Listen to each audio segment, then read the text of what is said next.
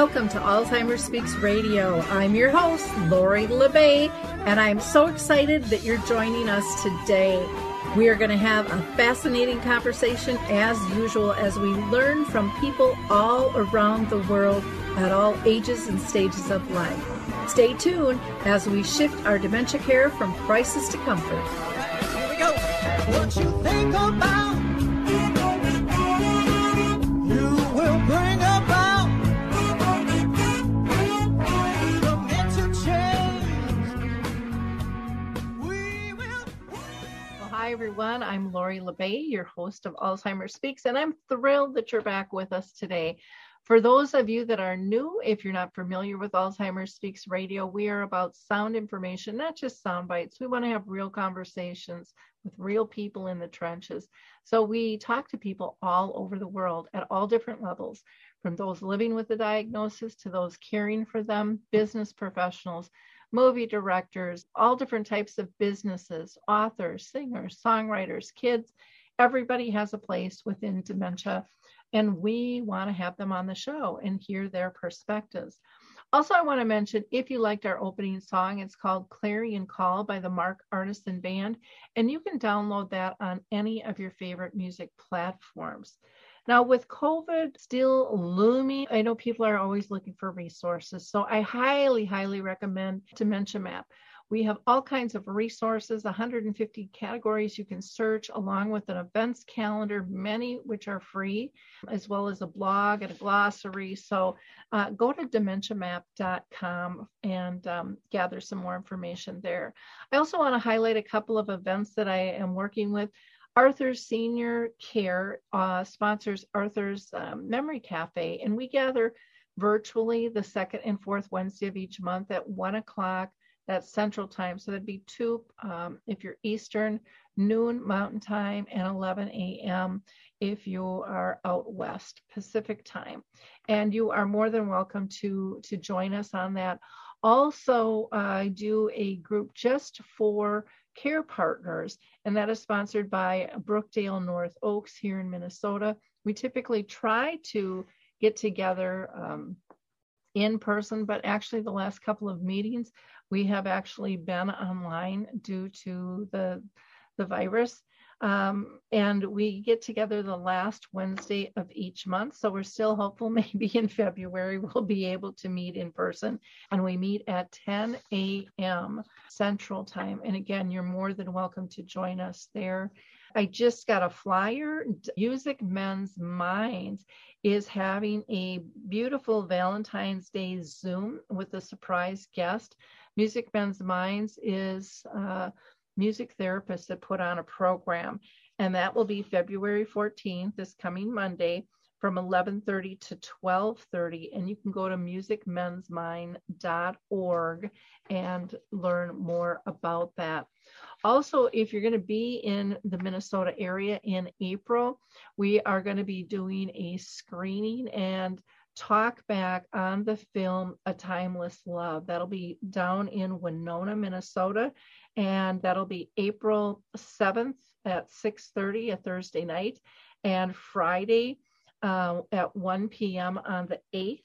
You can register to join us by calling 507-454-5212.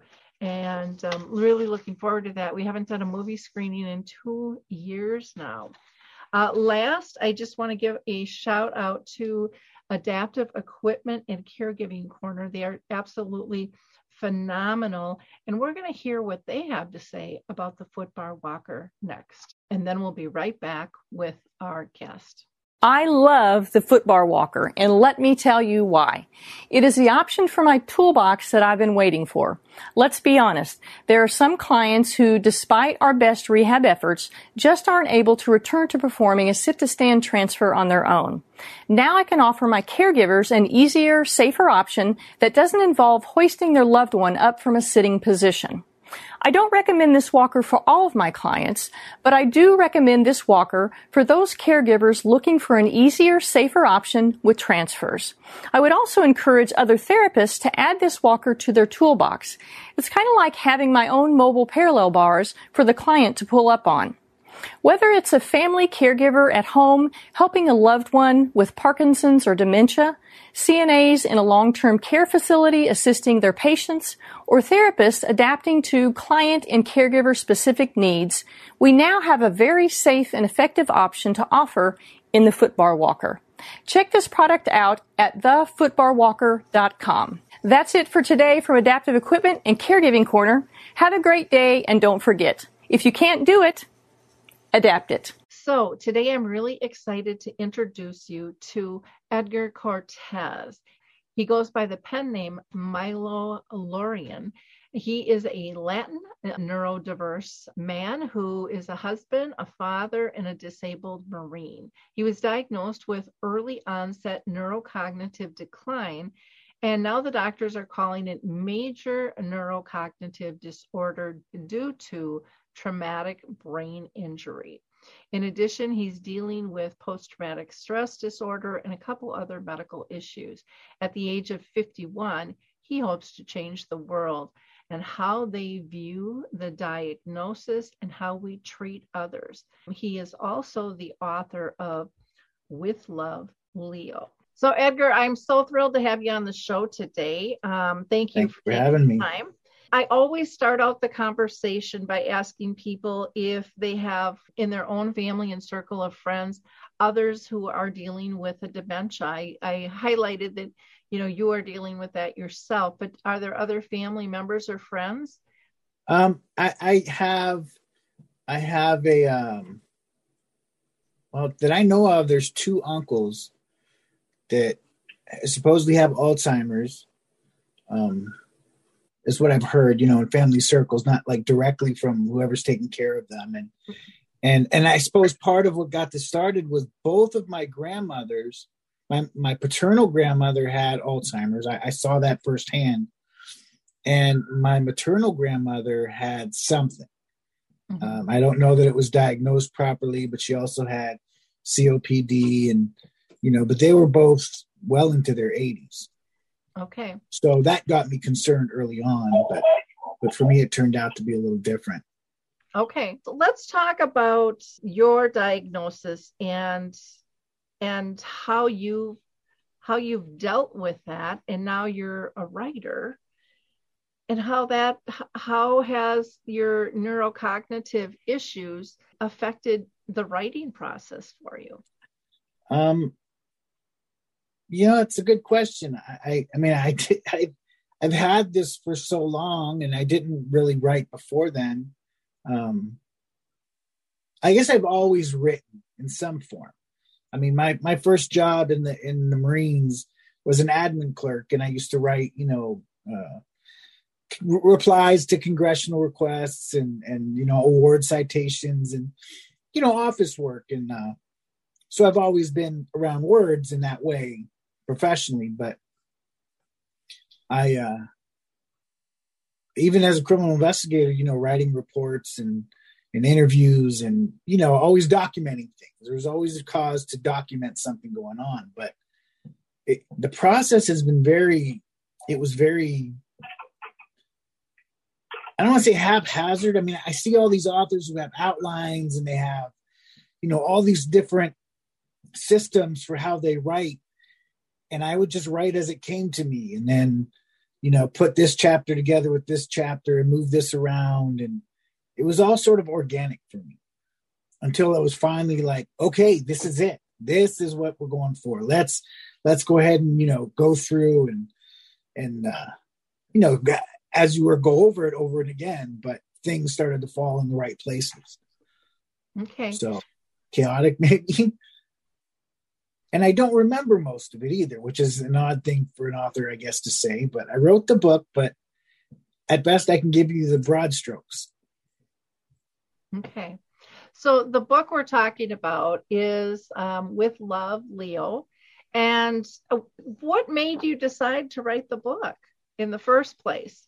I've Well, thought about it, and I've thought about it, and I've thought about it, and I have pieces, but I've never really totally pulled my books together. And I know I've got more than one in me. So I'm always fascinated with how people decided to really step into it and do it. a promise it was a promise I made to my wife. Okay.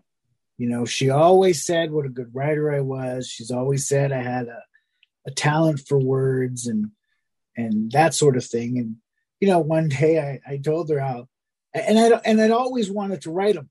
I just never knew what it was about.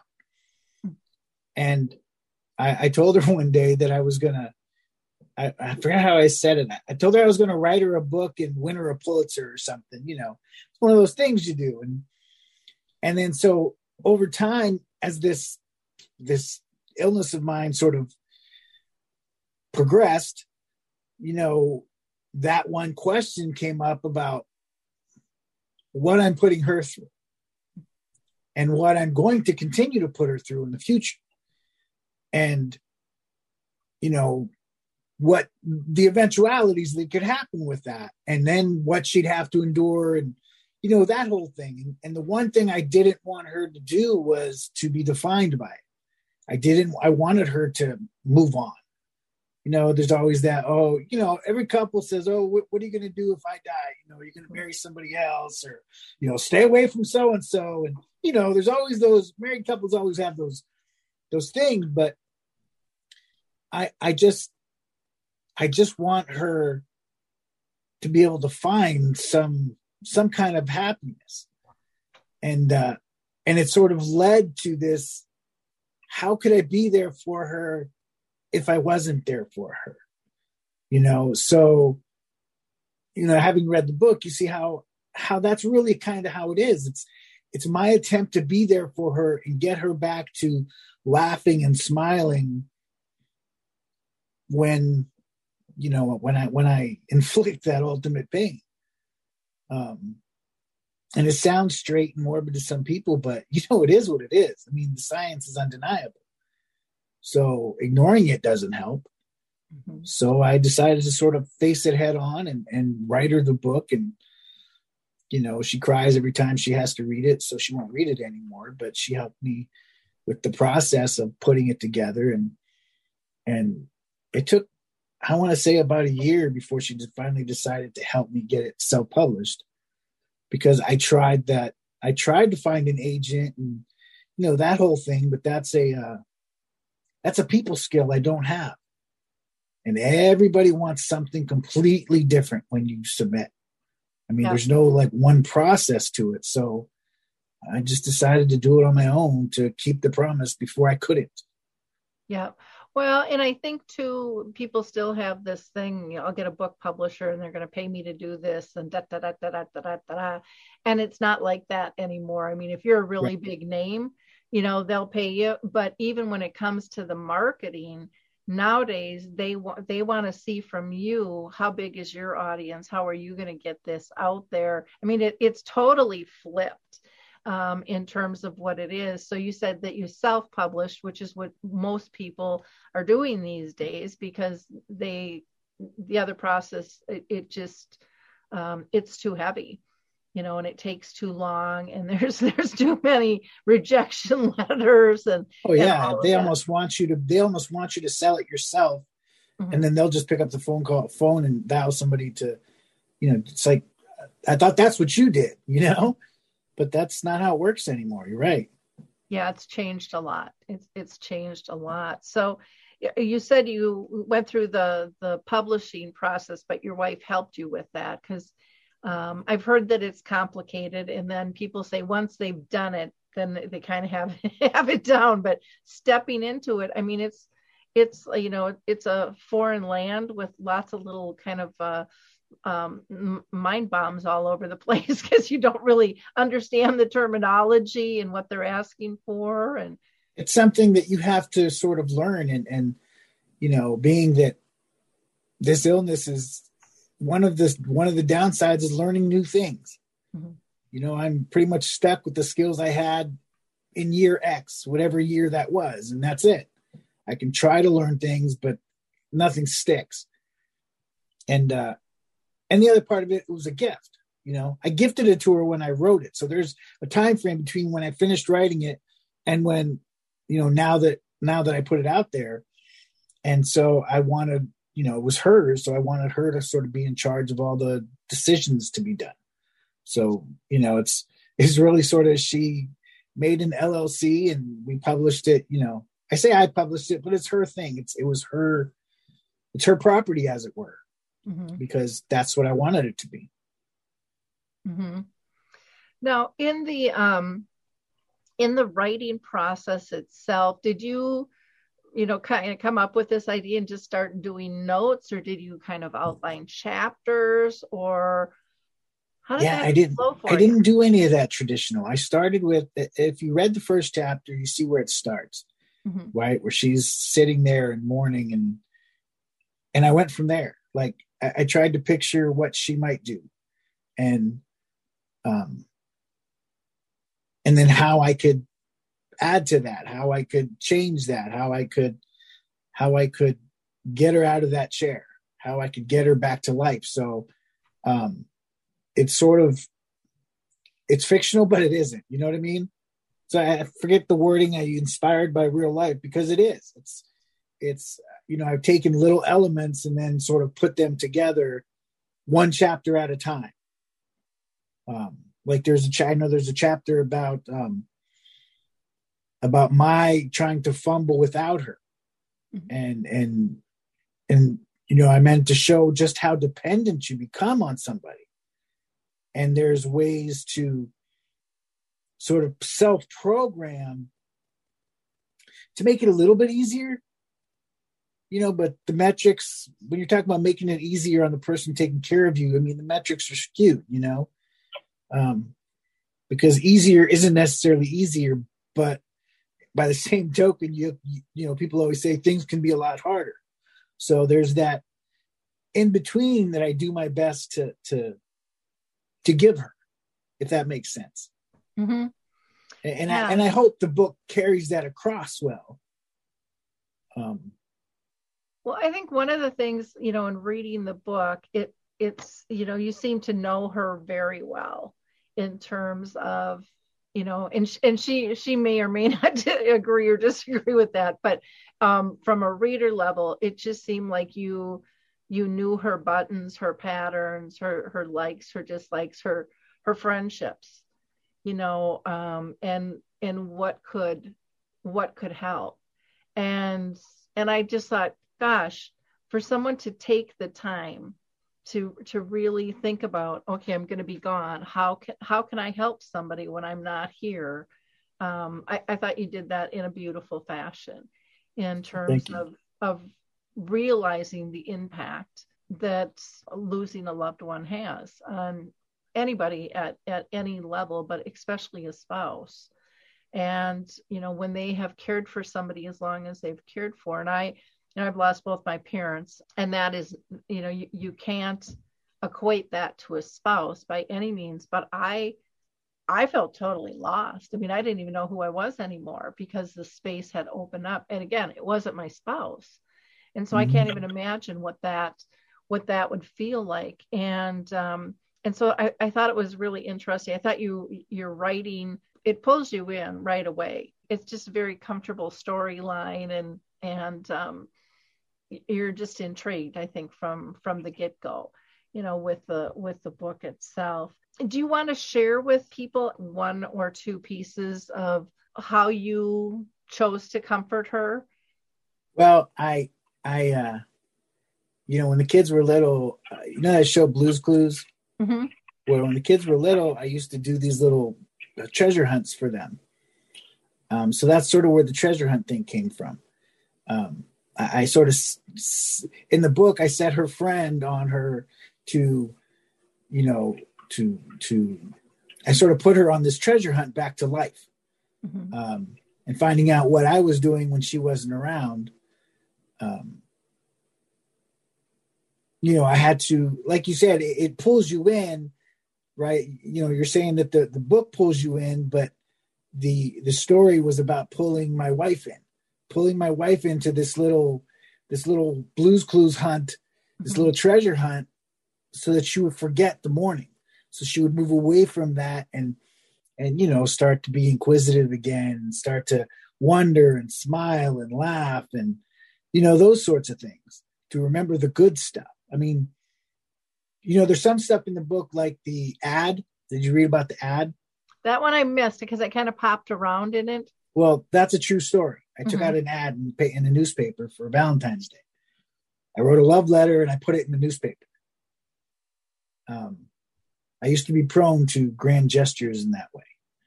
And, my wife and I remember what she was wearing. Oddly enough, I remember what she was wearing the day I met her. And that was, I don't know, going on 28, 29 years ago or some such. And we've always sort of been joined at the hip. I mean, I remember when she retired from the Army, my wife's a retired soldier, and when she retired from the Army after 22 years, her first job, we worked together in Army recruiting, and we sat next to each other. And people wondered if that was going to be a problem because we were sitting right next to each other. And that was some of the best times of our marriage because we just, I don't know, that's just who we are.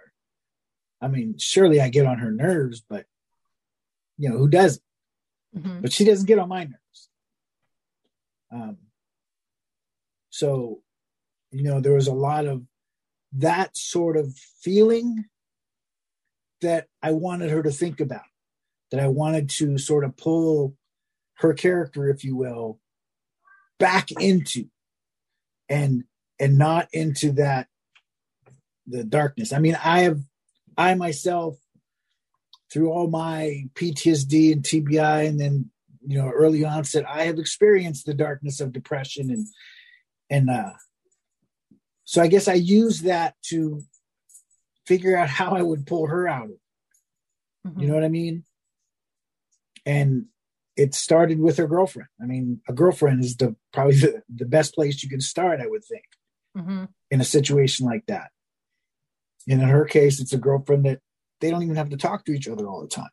So that's how I began to pull her into this little treasure hunt. Mm-hmm. Well, another thing that I really liked about the book is that it addresses grief. I mean, a lot of times, and you even write in the book, when everyone's left, when everyone's walked away, that person is still sitting there alone. And I know for several friends who have lost their spouses at a young age, they said a lot of times it didn't even hit them for months later because they were so busy being busy, doing things, but their life had drastically changed and people had pulled away. And I love the way, even when her friend is telling her stuff, she knows to pause, give her a Kleenex, get me a cup of coffee, just to give her something to do, to take a break, to allow her to process those feelings.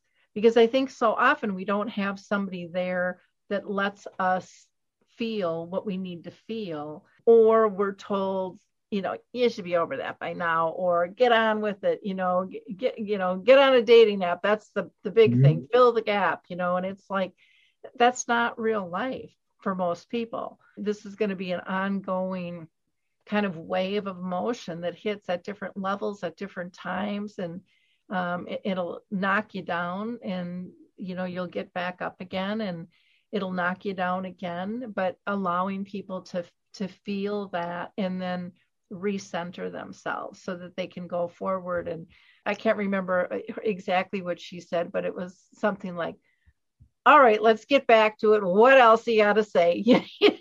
See, that's, that was where I tried to intrigue the character with, what is it about my husband that I don't,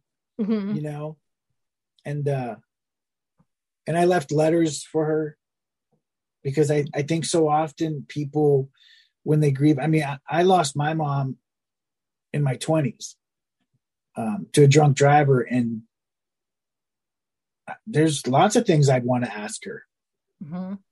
So, I imagine when someone loses a spouse, there's I can't tell you the number of conversations that I have to have with my wife about things, all fashions of things. It's like it's the thoughts aren't complete until we've had a conversation about it. And I've asked her what she thought. So, the idea was to leave a box of letters so that she could talk to me even though I'm not there on any topic, to include the dating and, all the eventualities. Because, 5 years down the road, you lose your spouse, you still wonder what their opinion might be. Yep. Especially when you're together for such a long time. So, that was part of the scenario, was leaving these boxes of letters and stuff so that she could have conversations. Mm-hmm.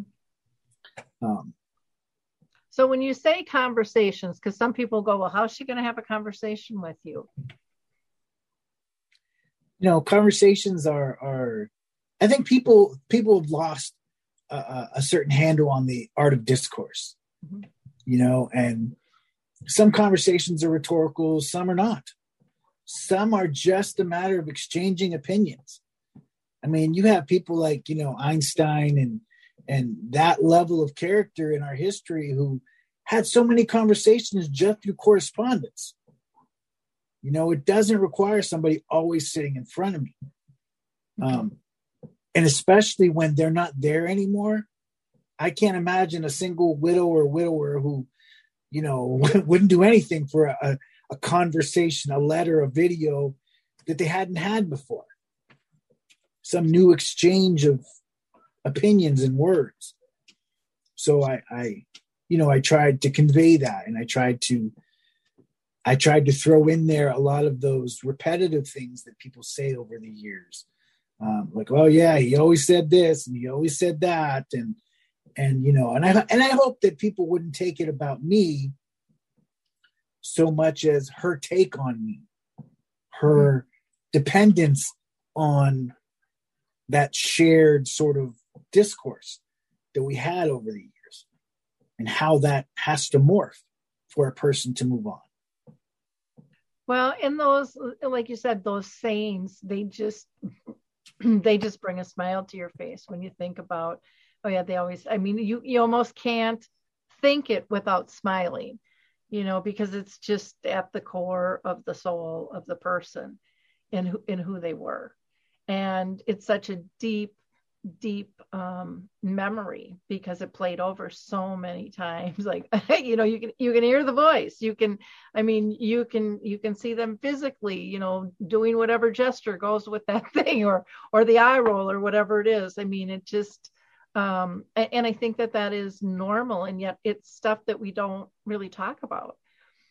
Nobody wants to talk about it. And I thought it was important.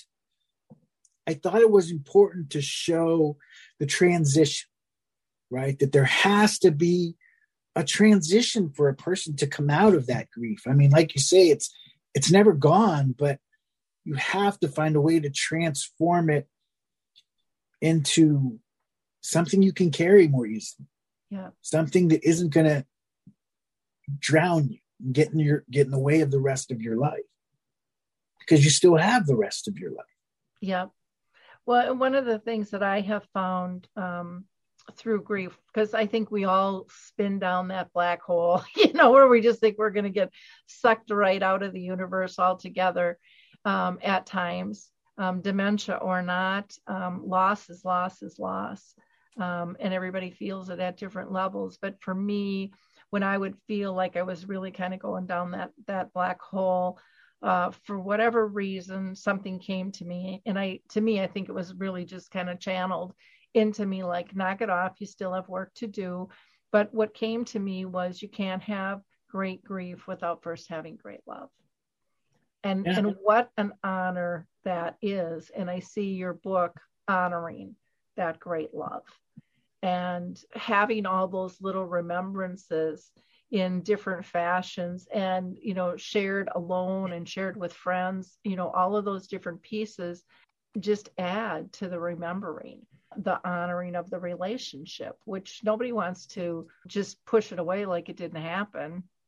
You want to know how how do you honor that? I think one of the best ways to honor a relationship is by being authentic, by being able to laugh and cry through it. Doing just one side, to me, isn't authentic. I don't know. That's just my, I think there's a range of emotions when it comes to that.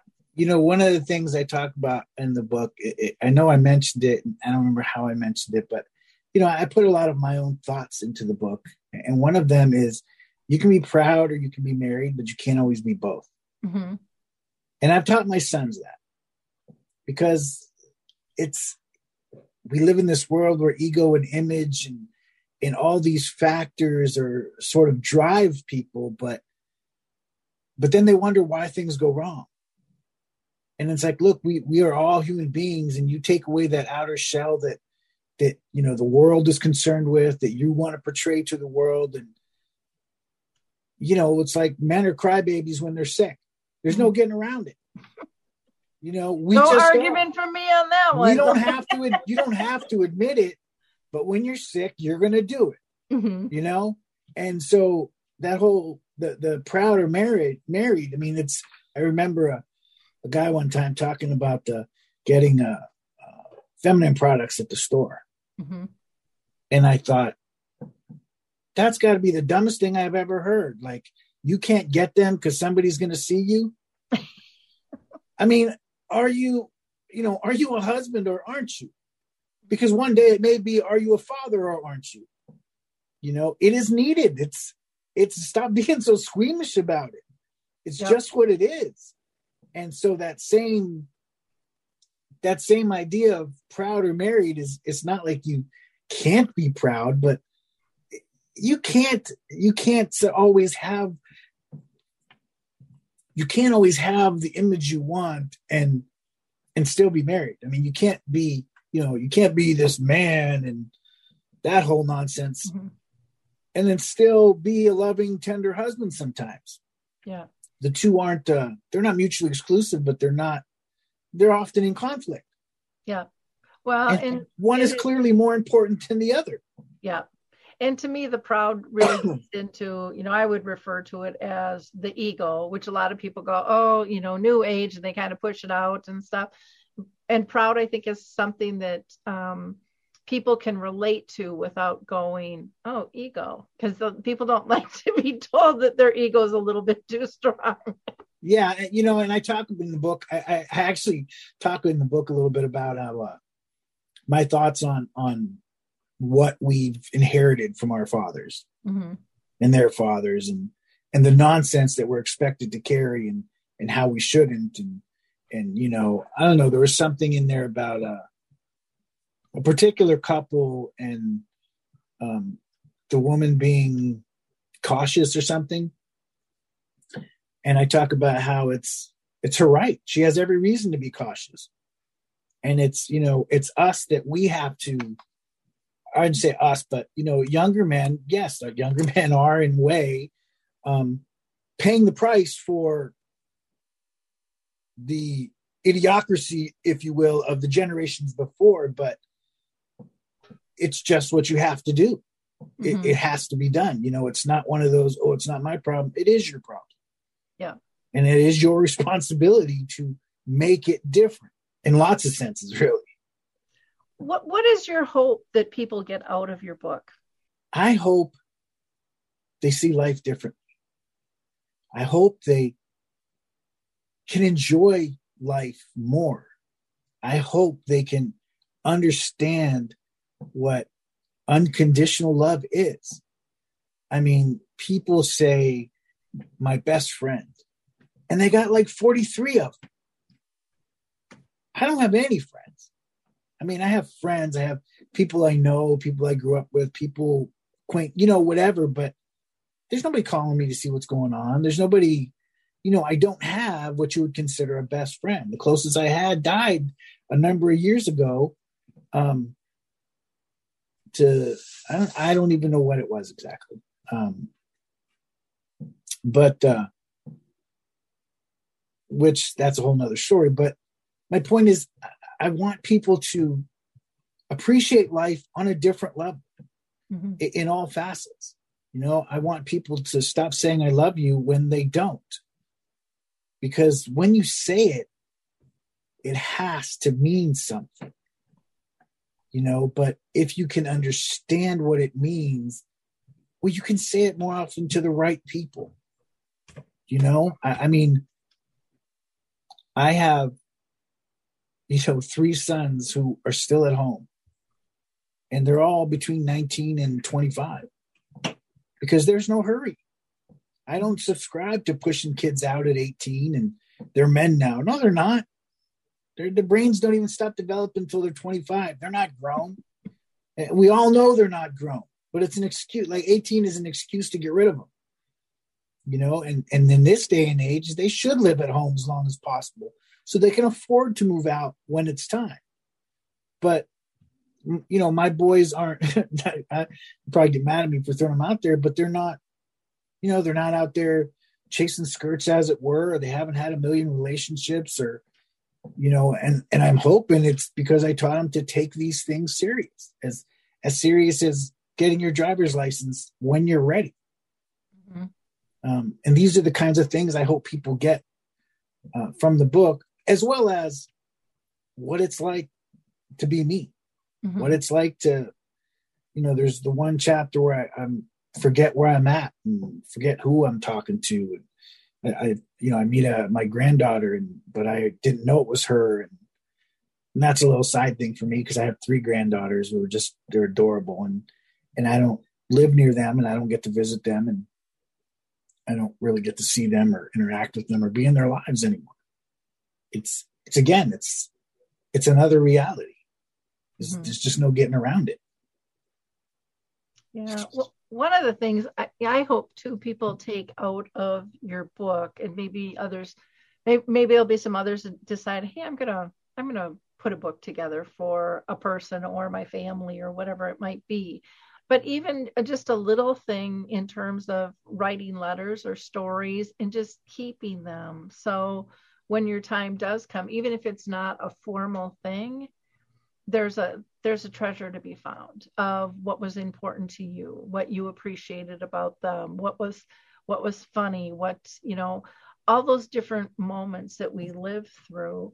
I used to be in real estate, and so for 25 years, and I dealt with a lot of people going through transitions, and they loved running across those types of things. They were like, I had no idea, and they get lost in it. They just stop what they're doing and they just get lost in the stories and being able to relive those moments. And then to have something physical, that you have, and maybe it's written, maybe it's video, maybe it's audio nowadays. I mean, my gosh, people, you got a lot of choices out there you can record yourself in VR now. I saw how you saw an ad yesterday for a VR camera. I was like, wow.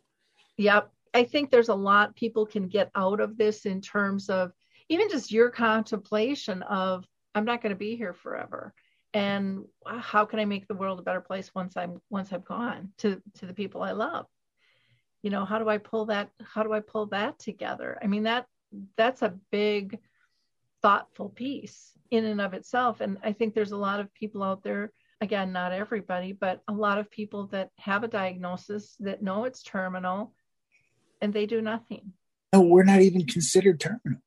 The society at large wouldn't consider this a terminal disease. Mm-hmm.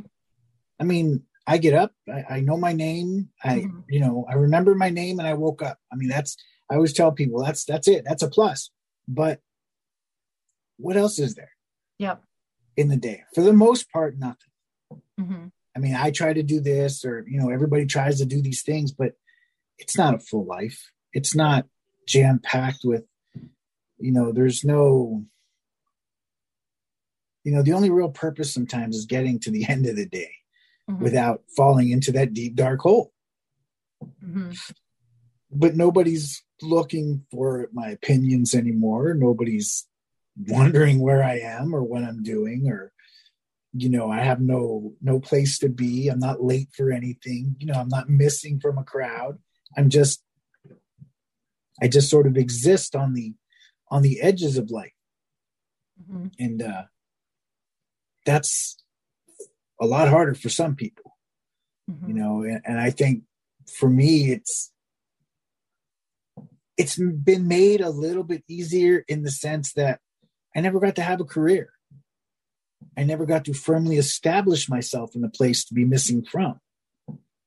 I mean, I'm 51, you know, and this has been going on for a very long time. And I think people underestimate that. You know, somebody's 75, like my dad, he's 76 or something. And, you know, he would never say he has issues, but I think he has issues. But he worked for General Electric for 35 years.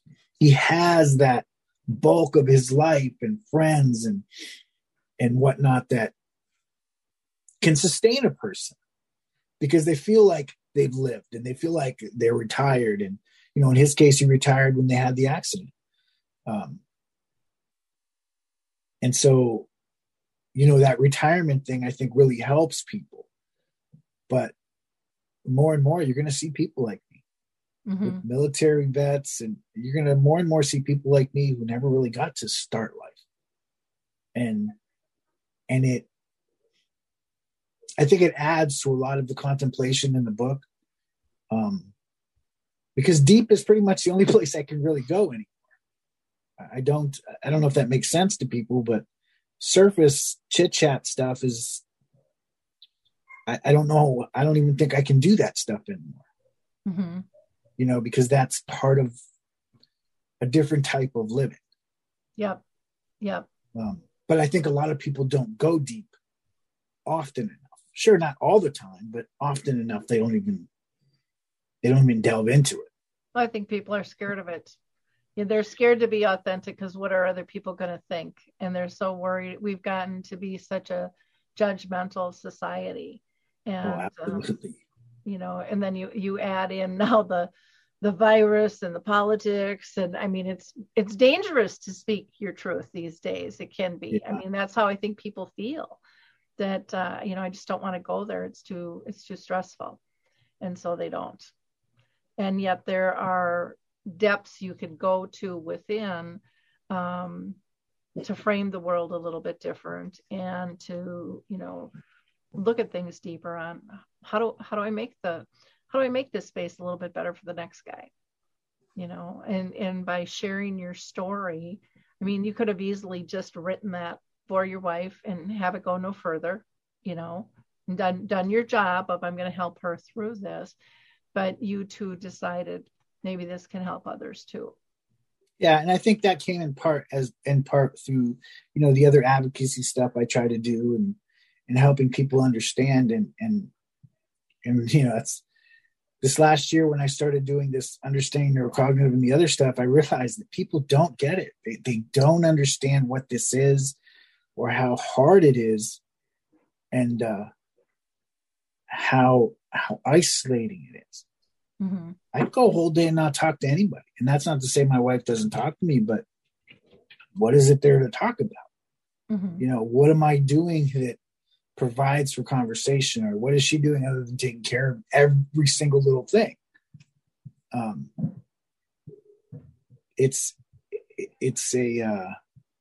mean, look, even the Veterans Administration has me as temporarily disabled. I mean, it's, how can they not know?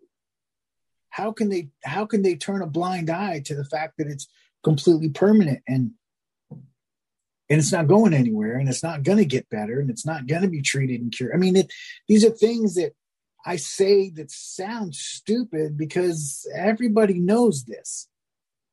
We just don't want to talk about it. It's like, if you don't have hope, then it's not worth a conversation. But I am one of probably millions upon millions of people who aren't even counted in statistics.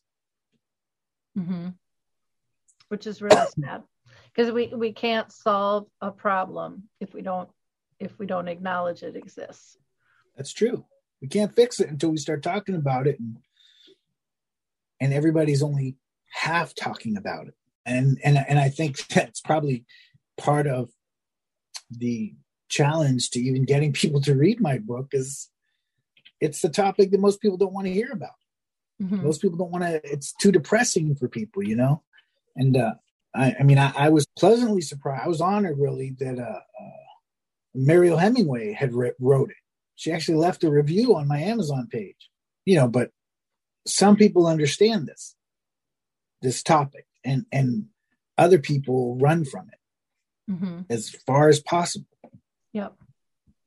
But I think it's one of those things, like, you see these stories all the time about, generally it's little kids who have been hurt or have some sort of ailment or something, and the people around them talk about how much they learn from them, how different their lives have been being involved.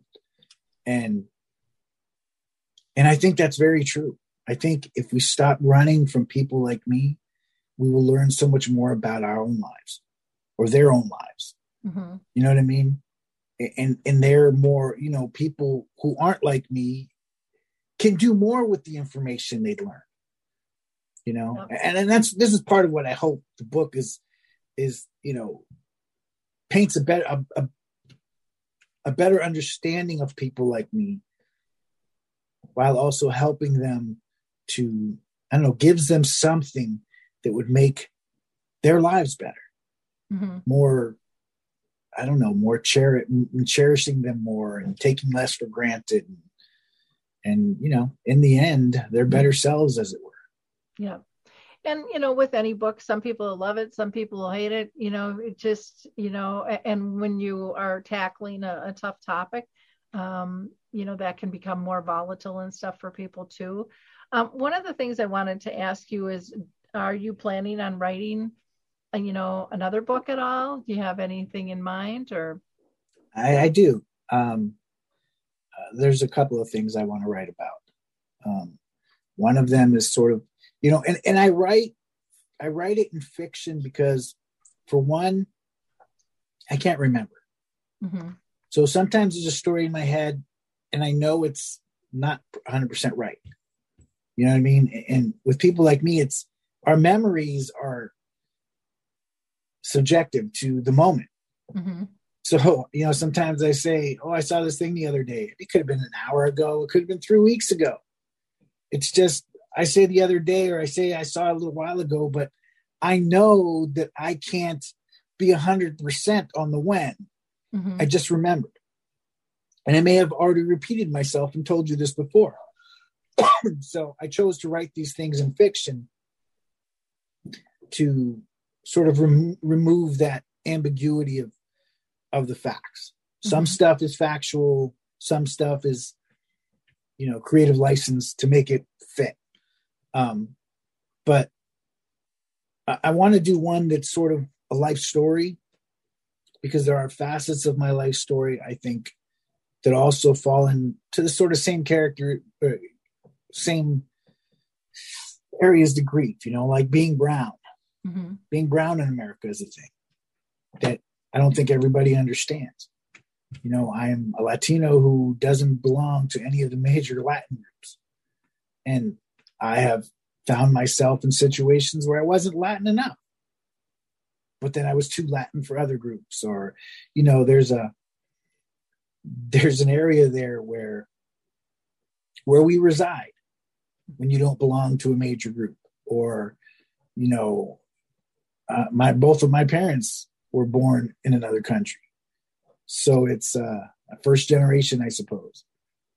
And that takes on its own topic, because not everybody you meet that's talking about immigration and being immigrants actually has any immediate family that, were born and raised in another country.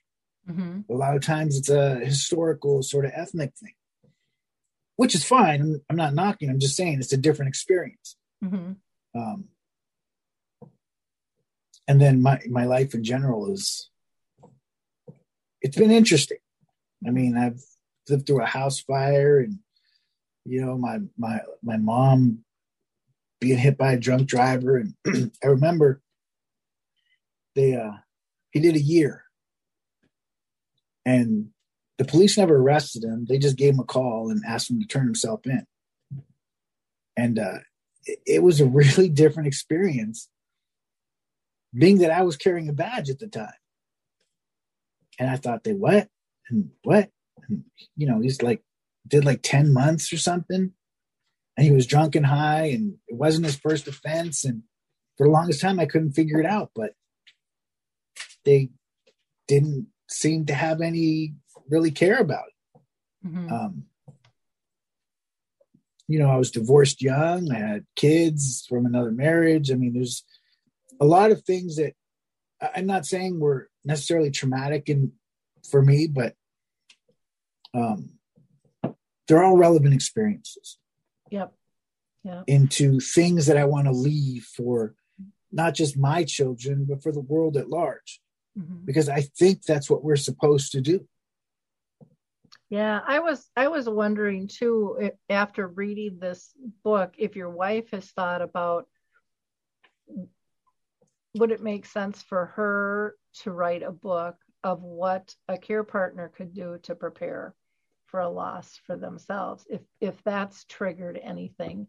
And I know not everyone is a writer, but I just thought, oh, that would be an interesting side, because people worry about that, if they talk about it or not. I mean, it's a natural thought when someone has a diagnosis. And I was just interested if she had thought of anything that she could do proactively to help what you pointed out. My wife is an interesting topic, because I've mentioned to her that she should write a book. Mm-hmm. My wife is of Mexican heritage. Mm-hmm. She was born and raised in Watts, California, South Central, that whole thing. She did 22 years in the Army. She was a drill sergeant, airborne, criminal investigator herself. And then, she retired, and then she had to start dealing with me. It came out, that's about when time my stuff started coming out. So, then I have the whole PTSD and agoraphobia and she had to deal with that. And then my failed back surgery. So then there becomes the physical limitation. And then, of course, the neurocognitive stuff. And, it just continues to add. So, there was the house fire, and there's her taking care of everything. And then the 3 boys. And I stayed home with the boys when she was in the military. After I got out, I stayed home with them when they were toddlers and stuff. But then she took over. And then she ended up going to nursing school just to take better care of me. Mm-hmm. And then the year before the pandemic started, she got her bachelor's and her associates in the same year. Wow. And she's she's in her 50s. She's a few years older than I am. So she was probably 55 or so when this happened. When she got her bachelor's degree and stuff. I mean, that's not the generally an age you go to finish that, but she did that to set the example and to improve and to, for the benefit of not just herself, but the family, yet she can't go to work or do anything with it. Mm-hmm. Because she still has to take care of me. And I can't be left alone for that kind of time. So, she's taking care of me, tried to do stuff. She has her own sort of nuanced experiences, and yet she's in many ways as stuck as I am because of this illness. Mm-hmm. From, for proceeding in life and having a life, as it were. So I've talked to her about writing a book, but I don't know if she will. Well, and like I said, not everyone is a writer, and that's not up their alley. It definitely, you can't say that, she's done a lot in her life. She's done a lot with her life, which is commendable in and of itself. Like I said, I just thought it was interesting to think of it from the other side and what the possibilities would be there. But I want to let people know how to get a hold of you. So you have an Instagram account, which is Understanding Neurocognitive. We have a link for your social media, which has a little bit of everything on there with Linktree. that is on the blog and the radio page and all of that stuff. And again, that is under his pen name. And but again, I can't thank you enough for your time and your efforts. I'm always amazed when people get a book out because I know how much work it is to do. But I really do appreciate you taking the time today and sharing it with us. Thank you for having me. Well, to our listeners, if you like this show, like, click, and share. Don't keep things a secret. That's how we all do better. Share the information that you have and just make the world spin a little bit easier, a little bit safer for everyone out there. So until next time, have a wonderful week. Thanks, everybody. Bye-bye. Bye. It's time to rethink, renew, and reimagine retirement. Hey, everybody. Jared Sebesta here, host of Retire Repurposed. Now, this podcast is about the non-financial parts of retirement, which many times can be even more challenging than the financial. We believe retirement is not the end, rather the beginning of what could be the most impactful, purposeful, and fulfilling season of a person's life.